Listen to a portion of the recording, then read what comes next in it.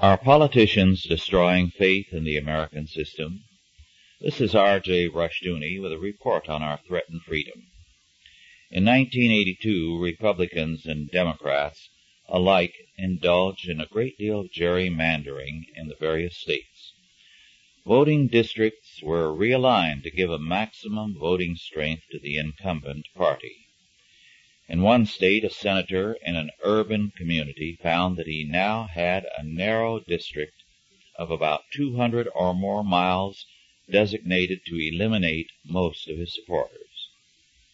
In California, the reapportionment plan was so bad that voters rejected it on the November 1982 ballot referendum. However, then the Democrats, led by Congressman Philip Burton of San Francisco and Michael Berman of Los Angeles, designed an even worse plan without holding a hearing. The state legislature approved it, and on his last day in office, Governor Brown signed the measure. So distorted were the districts that Republican Assemblyman Bill Thomas found that his extended from Death Valley, near Nevada, to Pismo Beach on the Pacific Ocean. Across the country, this was a game both parties played. In California, the Democrats gained 10 new seats in the House of Representatives, although the voting gave them no such edge. Gerrymandering is nothing new. But what is new and dangerous is that people are beginning to see the political process as hopeless. Whenever in history people lose faith in a political system, there is trouble ahead.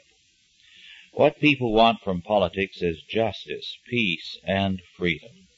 When politicians use the state machinery to churn out injustice, people lose faith in that form of government. More and more people see our political process as morally bankrupt. Justice is not being served by our politicians. Congress votes itself tax breaks but adds 5,000 new agents to the Internal Revenue Service to go after the people. Congress represents itself and the federal government more and more, and the people less and less. We once had a free and happy republic. We now have a people distrusting their own political leaders and resenting them. This spells trouble, and Washington had better take heed. This has been R.J. Rushdoony with a report on our threatened freedom.